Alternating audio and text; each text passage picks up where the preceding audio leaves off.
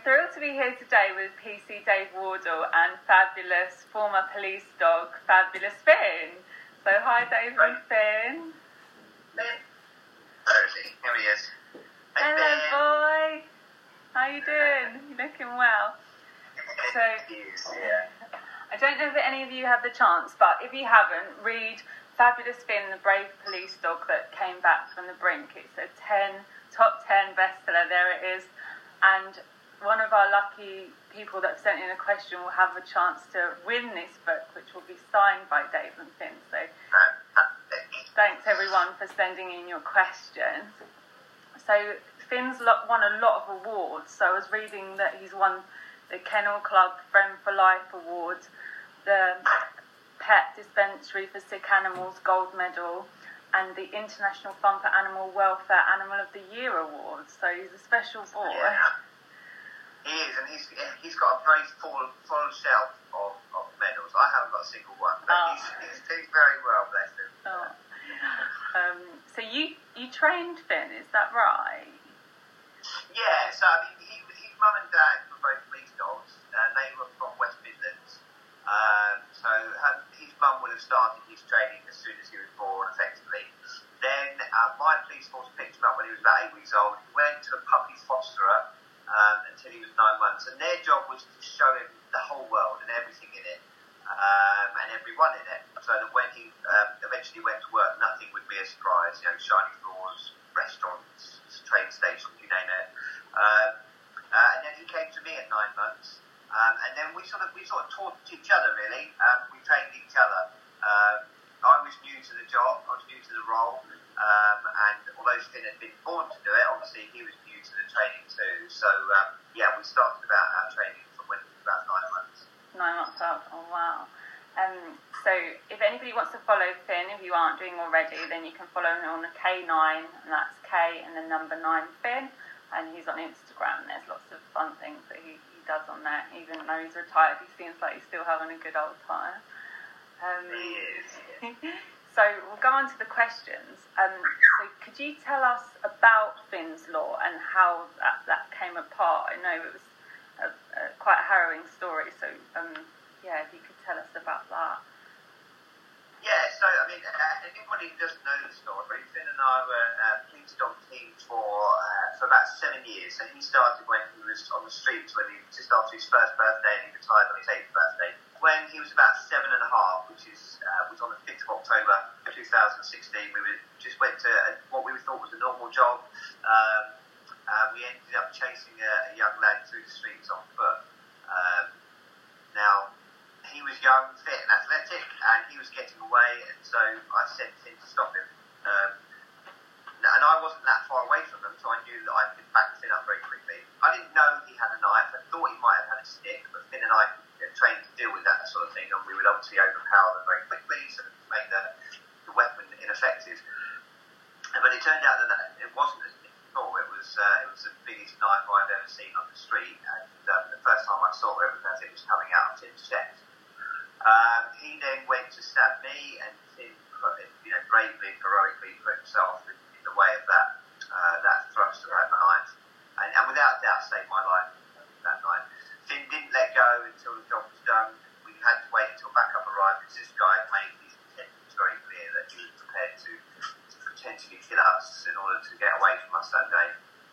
And so, once backup arrived, I scooped Finn up, and we rushed to the vet, where we found out he'd been stabbed through the lung. There's 4 holes in his lung. We set about trying to sort of save his life. Eventually, he had a 4-hour operation to get in there and sew everything back together. But off the back of that, that horrible incident, it really was the worst thing I've ever been involved in. The public were obviously interested in what had happened and wanted to know what was going to happen to the offender. A colleague of mine has resurrected a petition that's been used a number of times, asking for police dogs to be treated the same in law as a police officer, because currently they were being treated as if they were property. Yeah. Which just stuck in everybody's throat, and it stuck in my throat. Finn, he isn't a piece of property, he's my best mate, my partner. We spend more time together than I do with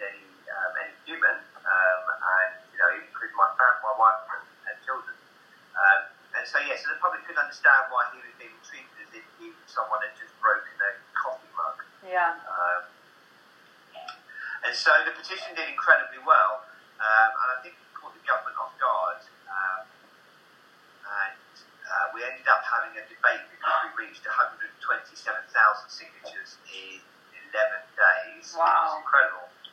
And we then went. I went to Parliament for the first time to listen to the debate, and the cross-party support for what we were asking for was incredible, and it really blew me away.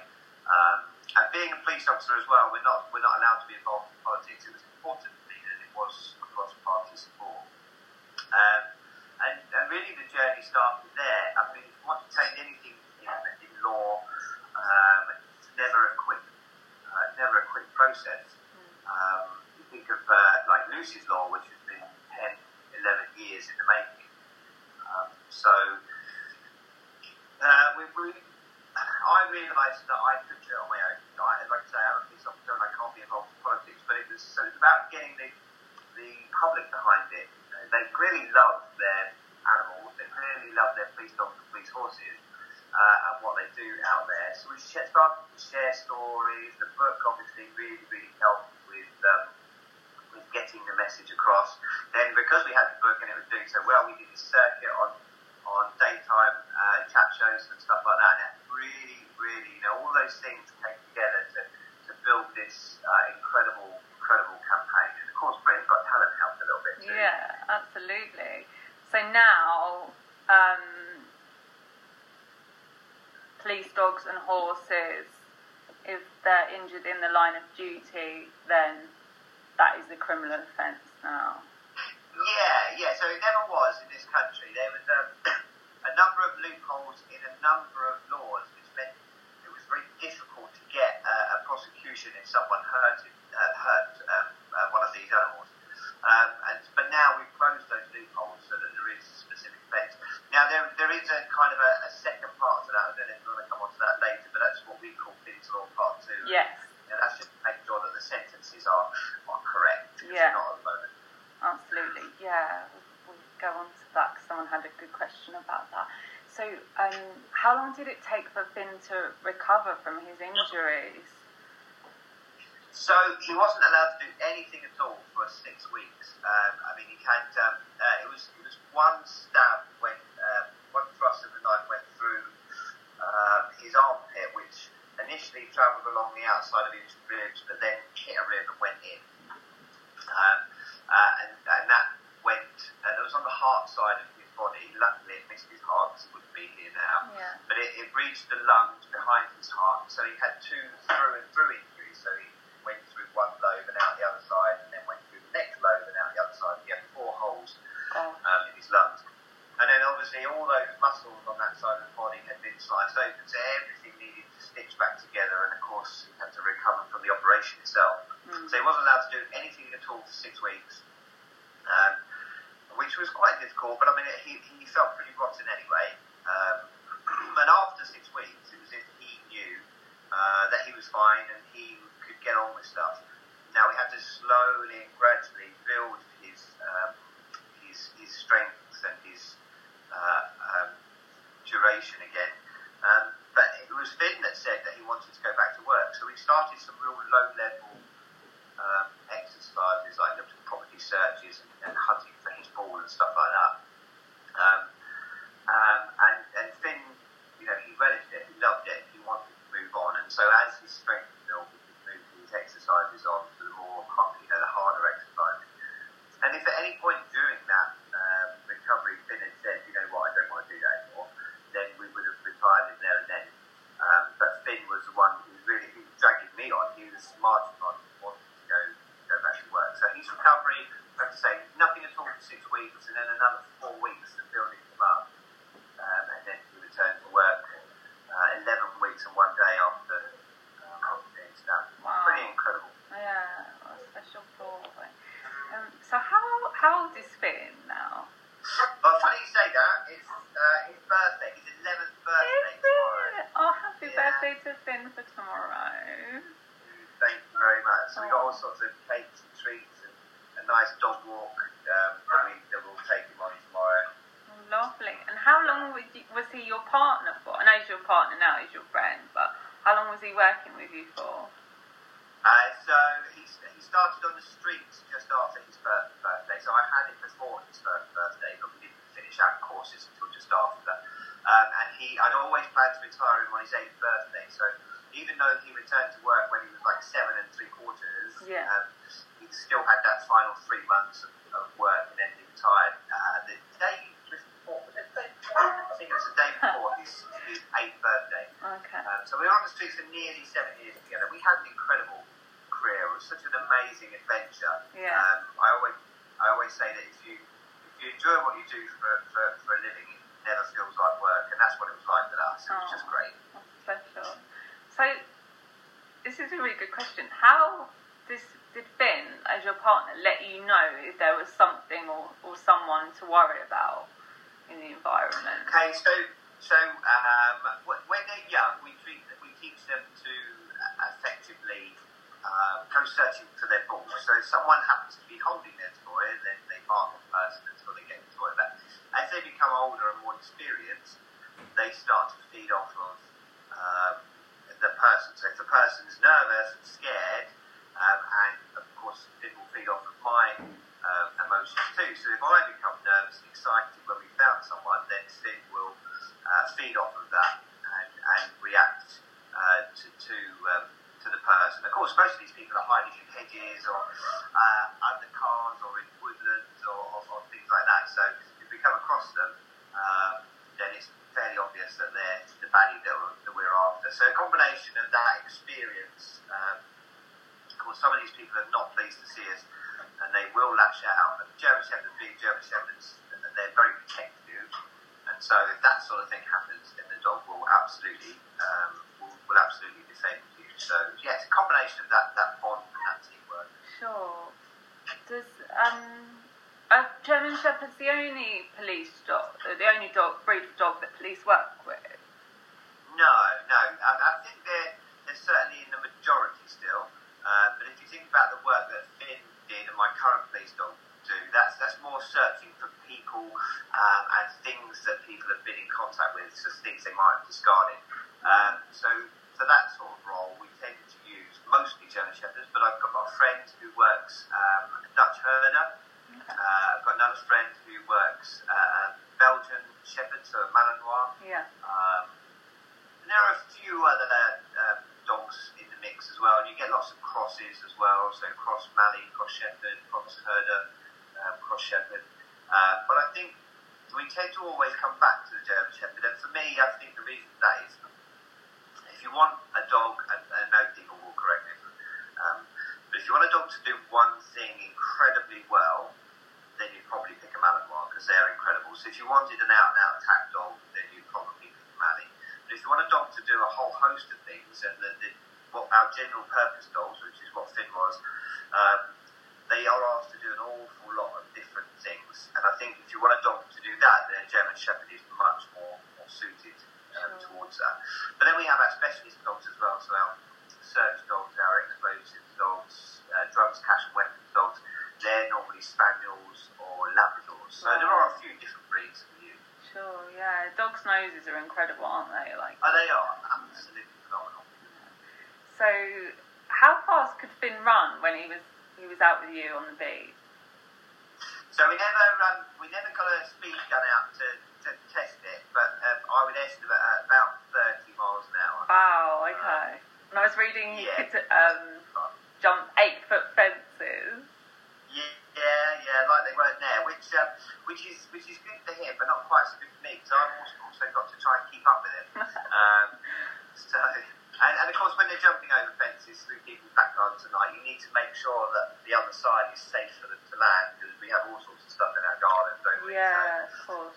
He can clear 8-foot fences, clear 6-foot fences like they weren't there.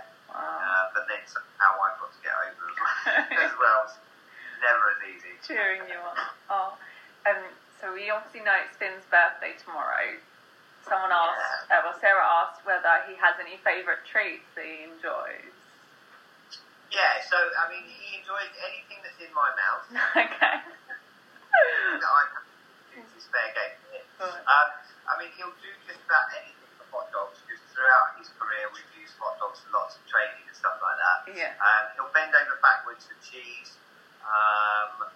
He is quite a foodie, so there isn't much he won't eat. Sometimes he does look at his own food and think, but you're not eating it, so give me what you've got. Add a bit of cheese on top. Hot dogs and cheese, I think. Oh, nice. Okay, great. And what does Finn get up to now he's retired? What's like a normal day for him? Oh gosh, depends if I'm at work or not. And obviously, I'm still a dog handler, and even through all this Corona stuff at the moment, I'm still working. Thank you. Working so hard. So if I'm at work early in the morning, he sort of opens one eye. You can almost hear him laughing to himself as I have to get dressed and go to work, and he goes back to sleep. So in that case, he'll be with the family all day long. He's a lovely family dog, so he gets on with everybody. He'll follow my wife around, especially if she's cooking. And then when I come home, we've got a number of training venues very local to us. One across the road from us where I can take him out, we can have some fun. I might hide the children for him, so he's got to go and find them. Okay. It just helps keep him fit and active, and to keep this nice and active too. Yeah. If I'm at home, then we might, obviously not at the moment, but in normal times we would go and have adventures. There's all sorts of events that we do. We do talks. We go around the country doing talks about our life and our journey in Finn's Law Part 2. Yeah. And we've done crazy things as well, like abseiling down 50-metre clock towers to raise money. Wow. We've been to Florida together, where he sat next to me on the plane all the way there and all the way back. Really? Yeah. God, I bet the air hostesses love him.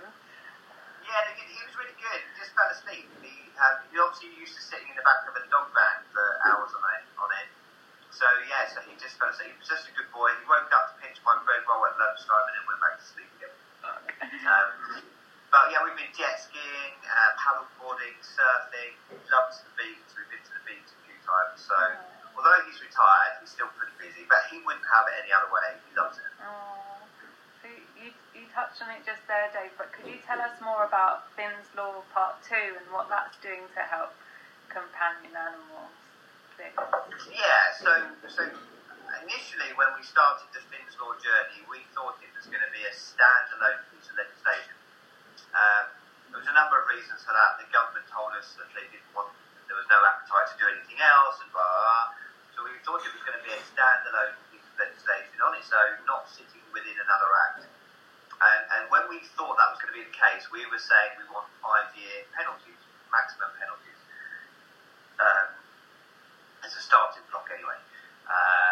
Because the Animal Welfare Act, the current maximum sentence in that is 6 months, and that just didn't feel right. That I don't think the Animal Welfare Act should be 6 months. I think it should be much higher. But if we're going to introduce a new law for service animals, then I thought we needed to start the bar higher in the hope that maybe we encourage the other existing animal welfare laws to match it. Eventually, the government told us that we weren't going to get a standalone law, and that we had to try and work towards having an extra piece of legislation added to the Animal Welfare Act. Right. And we said that's fine, but we need to increase it from 6 months to 5 years, because I hope you and your listeners would agree that 6 months for the worst cruelty and neglect you could ever imagine just doesn't feel right. Yeah. 6 months. I mean, I get told about the worst cases, as I'm sure you do as well, and you see them in the news, and you think, how can you do that to another living being and only face, well, normally a slap on the wrist, but yeah. So Finn's Law Part 2, because now Finn's Law sits in the Animal Welfare Act, the maximum is 6 months. We're now pushing for those 5-year sentences, which we are doing quite well, but crazy things keep happening, like general elections and coronavirus and things like that. And so it's got a little bit slow at the moment. There are 650 MPs in the UK. Currently, we've got, I think it's something like 360 or 370 MPs supporting our calls for the increase in sentencing. Now, this is a campaign that other people are running too, so Battersea are pushing for it, RSPCA are pushing for it. But because we did Finn's Law, we did BBT, and we talked to the whole nation about it, we named it Finn's Law Part 2. And we've got huge support for it. We just need to try and whittle down those last 280 MPs and get them all on side. Is there anything we can do? Yeah, absolutely. That's really where you and your followers and Finn's followers sort of can do their bit. The best way to communicate with anybody's MP is via an email. They're all on social media, but very rarely do they answer anything on social media. Letters are obviously brilliant if you don't have access to email, but email is brilliant. They check their emails every day, and it literally just needs to be a 2-line email saying, you've heard about Finn's story, you've heard about Finn's Law and Finn's Law Part 2, you would really like them, as their MP, to support Finn's Law Part 2, which is actually, its official name is the Animal Sentencing Bill, the Animal Welfare Act Sentencing Bill, when it next appears in Parliament, which we hope is on the 12th of June, depending on, of course, what happens with the virus. Yeah. And again, even if it doesn't appear on the 12th of June because of the virus, at some point it will be back in Parliament, so we need people to get their MPs on side. I don't know if you know how bills work in Parliament, but if all 650 MPs were sitting in the chamber and 649 voted yes, if one voted no, the bill starts again. Right. So we really need every MP. Right. So I can't see why anybody would argue that the worst neglect and cruelty shouldn't face a much bigger penalty. Absolutely. Yeah. So please help us, please get behind us. Yeah. The other thing is to let Finn know via Finn's social media accounts at K9Finn. It's K9Finn on Facebook, Instagram and Twitter. Let Finn know that your MP has said yes, because then we can add it to our map of MPs. Finn's got a map of MPs that we'd like to colour in and show the support. Brilliant. Okay, we'll do that, certainly.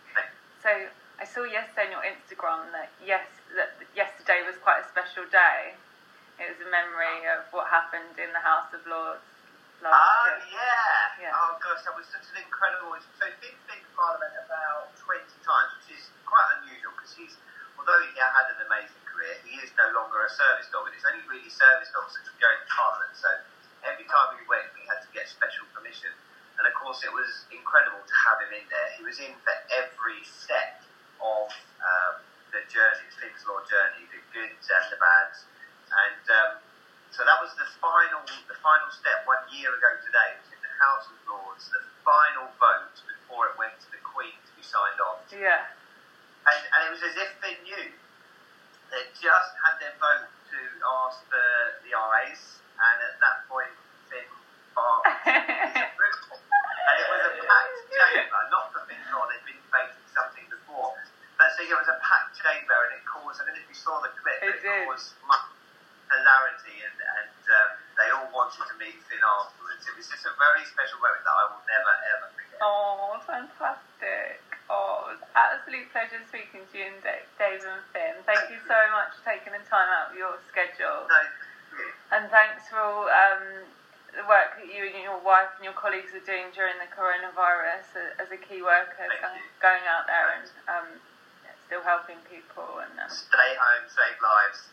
All we're doing is supporting the NHS, because they really are up against it at the moment. They're an incredible organisation full of amazing people who are turning out every day and really putting their lives at risk. So we can all support them by staying home and saving lives. Absolutely. And if you're staying at home and you get bored, this is it.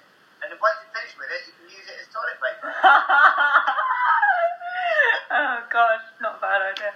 Brilliant. Thank you so much, Dave. And I will announce the competition of who's won Dave's and Finn's fabulous book shortly. So, Thank you. Take care. Bye. Bye.